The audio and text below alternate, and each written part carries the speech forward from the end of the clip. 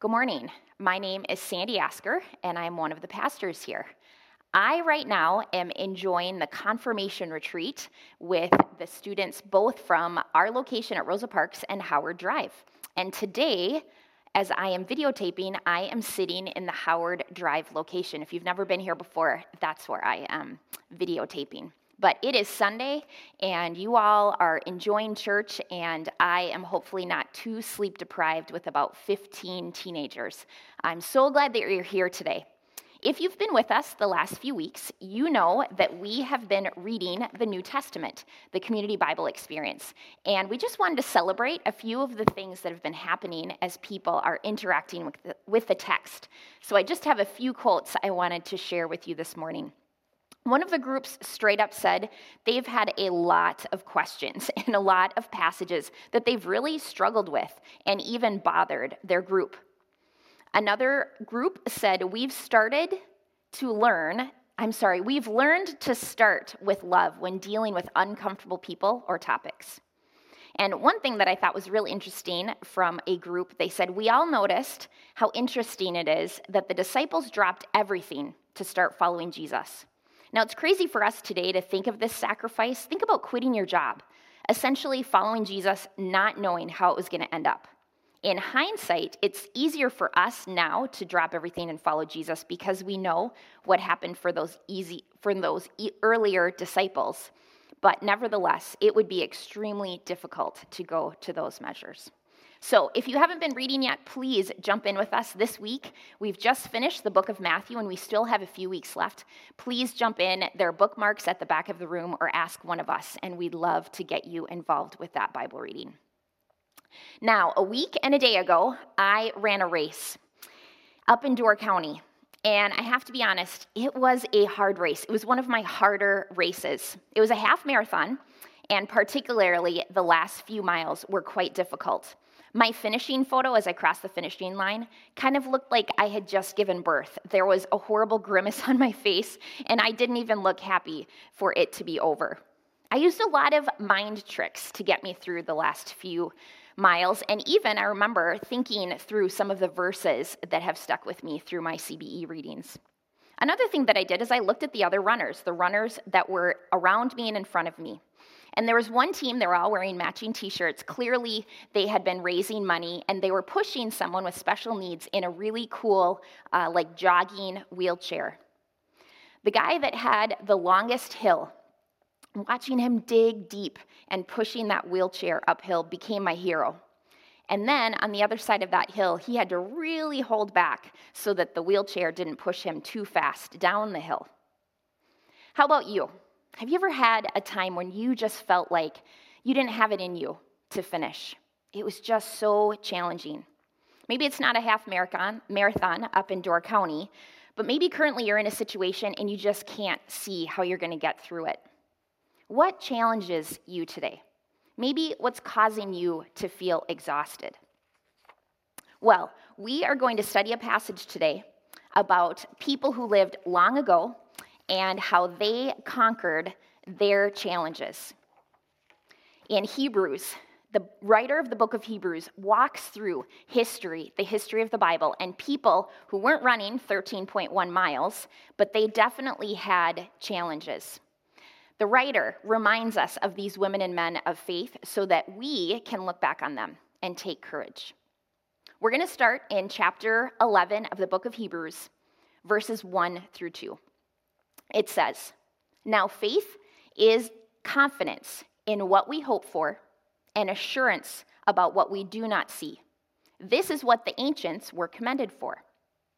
Now I think this is interesting because as I did my study, I learned that this is the only definition of faith in the entire Bible.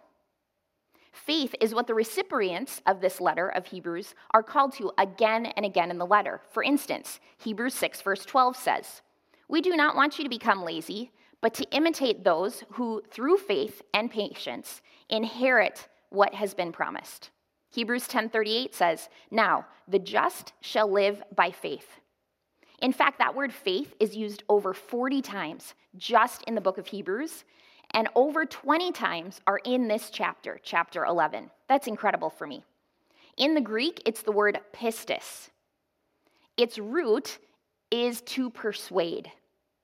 These people of faith have been persuaded to believe something, to trust, to have confidence, to yield themselves. So you think about that word faith or persuade. What is it that you feel like you have faith in, that you've been persuaded about, despite the challenges that you face? The author of Hebrews walks through about 20 characters from the Old Testament who have faced various trials and run their own races. They all had different circumstances, but what unites them is their faith. Skipping ahead to chapter 32, the writer says, "And what more shall I say? I do not have time to tell about Gideon, Barak, Samson, and Jephthah, about David and Samuel and the prophets, who through faith conquered kingdoms, administered justice, and gained what was promised, who shut the mouths of lions, quenched the fury of flames, escaped the edge of the sword, whose weakness was turned to strength, and who became powerful in battle and routed foreign armies. Women received back their dead, raised to life again. There were others who were tortured, refusing to be released, so that they might gain an even better resurrection. Some faced jeers and flogging, even chains and imprisonment. They were put to death by stoning. They were sawed in two. They were killed by the sword. They went about in sheepskins and goatskins, destitute, persecuted, and mistreated. The world was not worthy of them. They wandered in deserts and mountains, living in caves and in holes in the ground." Now, I imagine, because it happened to me just now, I imagine that this author is breathless after this section, overcome by thinking about the things that these people have faced, this long list, this hall of fame of faith. And one of the reasons why the author and I am overwhelmed is to think about these people lived without seeing any evidence of the promises. They had just chosen to trust in God. They, by faith, it says, conquered kingdoms, administered justice, shut the mouths of lions. Good grief. And my favorite phrase is in chapter 11, where it says, the world was not worthy of them. They were really something else. It makes me think of the people today that we put on a pedestal. The Christian, maybe celebrities, the certain politicians that have faith, authors, musicians. At the end of the day, though, do we put these people on a pedestal because of their faith? Or do we because they have a great voice or we really love their book? Hebrews only included these people because of their faith, how they had faith despite their circumstances. They had faith in common, confidence in what they had hoped for, assurance in what was unseen. Now, what were they believing in? Because when we think about those who lived thousands of years ago, did they really have a concept of what we now know to be true about who Jesus was? Where were they putting their faith? Well, it says in verse 35, they wanted an even better resurrection. Going back to verse 13 in chapter 11, it says, all of these people were still living by faith when they died. They did not receive the things that were promised. They only saw them and welcomed them from a distance, admitting that they were foreigners and strangers on earth. People who say such things show that they are looking for a country of their own. If they had been thinking of the country they had left, they would have had an opportunity to return. Instead, they were longing for a better country, a heavenly one. Therefore, God is not ashamed to be called their God, for he has prepared a city for them. So back then, they were looking ahead to a time where God would have something better for them. These women and men of faith, they had hope in God and in heaven, even if they didn't have any evidence of it. They didn't get to read what we're reading in the New Testament about Jesus, about how he came out of the grave and proved that he could have conquering over death. He would have victory over death itself. He would walk out of the grave to prove that. But these men and women didn't have that. Yet they still believed. They believed that there would be a better world, a better country, that it says, a heavenly one. And their actions while they lived on earth revealed that. Verse 39, it says, these were all commended for their faith, yet none of them received what had been promised. since God had planned something better for us so that only together with us would they be made perfect. So again, just in case we haven't gotten it yet, the author reminds us that they did not receive what was promised. They had no evidence for that better world or for that better country, for that heavenly promise. And yet they believed it. And then it says that God has planned something better for them and for us, so that together our faith would be made perfect. So this is a bit complicated, and I have to be honest, as I read some other people and their commentaries on this, not everybody agrees. But what I do feel confident in saying today is that God says that we are somehow linked, and it's our faith that links us. We have today received the message of Jesus. We have the New Testament. We can look back 2,000 years and see how the early church who had known Jesus and walked with Jesus, we can trust them. There's evidence for us to understand what it looks like to walk ahead in faith. But this list in Hebrews 11 are all of these men and women who did not have that. And yet somehow their faith from way long time ago and ours today are somehow linked. And I would say, for those who have not yet believed, we one day are going to be linked in eternity. Now, as they continue, the writer of Hebrews, in chapter 12, how are we linked? Well, in chapter 12, verse 1, and this is one of my favorite verses in all of Scripture, Hebrews 12 says, "Therefore, since we are surrounded by such a great cloud of witnesses," and I'm going to stop us right there. Maybe you've heard of this verse before. We are surrounded. Now, that's sort of ironic right now because I'm literally in the sanctuary at Howard Drive, and there's not a soul in the room. So I'm finding comfort literally right now. Even though I cannot see human faces in this room, I do believe I'm surrounded by such a great cloud of witnesses. Those who have been part of Crossview Covenant Church for over 130 years. Those who are still alive, I think, are here in spirit as they support and love Rosa Parks, and those who have already gone beyond it, and they're experiencing that heavenly country. I imagine that the spiritual realm is more real than what we can see with our naked eye. We don't think about that maybe very often, but Hebrews reminds us that we are surrounded by a great cloud of witnesses. We're surrounded by these people from a long time ago. Now, as I ran last Saturday, and I was struggling, and I was on certain parts of the course where there were no cheerleaders. Sometimes I felt like I was all by myself. And I imagined those who know me and knew I was running that day, I imagined them on the race course, and had they been present, how they would have cheered for me. I imagined my dad, who's 93, who used to be a runner, and what he would be saying to me. And I did. I imagined people who are no longer alive on earth here, cheering me on. Angels and Jesus Christ himself. And in fact, I was just asking Jesus, just pull me along at certain points. Hebrews says that we are linked together, and I believe it's because of our faith. Hebrews 12 continues, verses 1 and 2. The writer says, "Therefore, since we are surrounded by such a great cloud of witnesses, let us throw off everything that hinders and the sin that so easily entangles, and let us run with perseverance the race marked out for us, fixing our eyes on Jesus, the pioneer and perfecter of faith. For the joy set before him, he endured the cross, scorning its shame, and sat down at the right hand of the throne of God." Now, forgive me for talking about running so much, but I did just run a race, and this passage does say race and run. If you've ever seen runners, especially this time of the year, if you're not a runner, you might think that we are crazy, which we are, but particularly this time of the year, you see people in shorts, t-shirts, maybe they have a headband on or a hat, maybe even gloves, but they don't seem to be wearing much.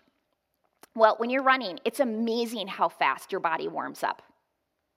And when you're running, you don't want anything to hinder you. You don't want any extra weight. Running is hard enough, at least for me. I don't need anything on my body that I don't need that might slow me down any further. And I think that the writer of Hebrews is saying the same. As we run the race that's set before us, we need to throw off whatever we can so that we can run the race that's marked out for us. So in response to this passage today, I think that's really the first step. What are the things that are holding us back? And specifically, Hebrews talks about sin. Now, in my community Bible experience, one of the verses that stood out to me was Romans 14, verse 23. And it says, everything that's not based in faith is sin. Man, I've really been thinking about that. What are the ways that I choose to be anxious, worry, and I could be trusting God for that issue, for those challenges maybe that we're thinking about? For me specifically, this happens to me at night. The day is over, everyone's asleep, maybe even Brian's asleep, and I find myself choosing how am I going to fall asleep that night? Am I going to believe the lie that reading one more article, checking my fantasy football one more time, checking social media about the latest controversy, reading a book, that somehow that's really what I need? That's really how I'm going to rest. And honestly, for me, I need to get good sleep. When I don't get good sleep, let's just say I'm not a very faith-filled person. What is it for you? What are the places where you could say, gosh, I really need to get rid of this bad habit? Or I need to choose to have faith in this area instead of the sinful activities that I'm choosing. The second thing it says is to fix our eyes on Jesus. And one of the reasons why I love this passage is it says we fix our eyes on Jesus because he is the pioneer and perfecter of our faith. Depending on your translation, those words are going to be different. But that word pioneer literally means he's paving the way. He's making the way. He's marking the course. He creates the way. He invents it, the way of faith. Or it can also mean chief leader or prince. So think of him. He's the prince of faith. He's the president of faith. If he were a superhero, his superpower would be faith in the face of challenges. That's good news for me because sometimes I'm not very faith-filled. Jesus is the one who invented faith. He is the one who has it in spades for all of us. And just like a superhero, when I don't have it, he's going to, and he's going to come as I need him. It also says that he's the perfecter of faith. He completes it. He finishes it. When I can't run that race like this poor girl I saw, she got carted off in one of those four-wheelers, she couldn't finish. But those men in the car could bring her to that finish. When we don't have the faith, Jesus does. He is the pioneer and the perfecter, the finisher of faith. He has faith enough for all of us. In fact, in Timothy, it says that if we are faithless, he remains faithful, for he cannot disown himself. Who knows better than God what God is capable of? Jesus has faith because he knows firsthand what God can do, because he is God. He experiences it. Jesus has from eternity. This comes because God became human. He experienced, as we do, challenges on this world. He doesn't expect anything from us that he hasn't gone through himself. In Hebrews, in closing, chapter 12, verse 3, the writer says, "Consider him who endured such opposition from sinners, so that you will not grow weary and lose heart." What is that challenge you've been thinking of this whole time? Maybe it's a difficult relationship, your finances, chronic illness, somebody that you're caring for who's a challenge. What just seems to be too much? What would it look like for you to choose faith in this circumstance? I had to choose to keep running in that race, but you know what? It was over in 2 hours. And on some level, that's the easiest thing I've done in 18 months. Thinking about COVID, thinking about relationships, thinking about politics, thinking about justice and the injustices I keep reading about. How to handle this COVID world and my children. How to have a healthy marriage. How to take care of myself. How we as a church can continue to run the race that's marked out for us. Those, I think, are the real challenges. Colossians 1:28 through 29 says, "He, Jesus, is the one we proclaim, admonishing and teaching everyone with all wisdom, so that we might present everyone fully mature in Christ. To this end, I strenuously contend. I run the race with all the energy and the faith that Christ so powerfully works in me, Colossians says. Where do I need faith? I need faith to face the challenge of continuing to be a part of this church with you in the midst of COVID, going into holiday season. The weather's changing. The kids' vaccinations are available. How are we going to handle that? How are we going to handle the holidays? How are we going to face what's around the corner?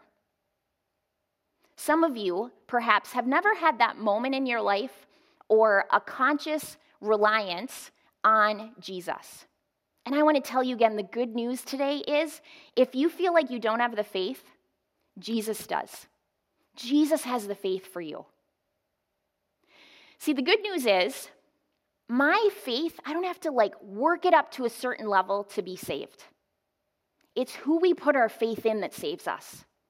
If I put it in myself, man, I'm going to be taking that four-wheeler to the finish line every time.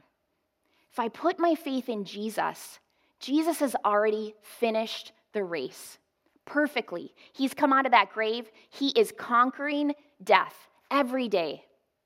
He has conquered it once and for all, and he helps us conquer whatever challenges that we face. It doesn't mean that life is going to be easy, but we know that one day we look forward to that heavenly country. And if you don't have that faith in yourself for Jesus, ask Jesus for it. And friends, those of us who are believers, sometimes we don't even have the faith, do we? Jesus said, even if you have faith as small as a grain of a mustard seed, which is tiny, you give that to Jesus. Give what you have to offer Jesus. We just talked about that. With Jesus, we have enough because Jesus is always enough. Hebrews 10:23 says, "Let us hold unswervingly to the hope we profess, for he who promised is faithful." Jesus is the one that has the faith when we don't. And I think that's good news today. Let me pray for us. Jesus, I'm so grateful that you are the author, the pioneer, the perfecter, and the finisher of faith. Because, Lord, sometimes when I open up the news, when I have conversations, when I get that text or that email from someone updating me on what's happening, gosh, it's so hard to keep going. But Jesus, I want to declare today that we believe as a church, Big C Church, that you have it for us. Jesus, you are the author and the perfecter of our faith, and we can consider you and not lose heart. God, thank you that when we are faithless, that you are faithful. And we pray this in your name, Jesus. Amen.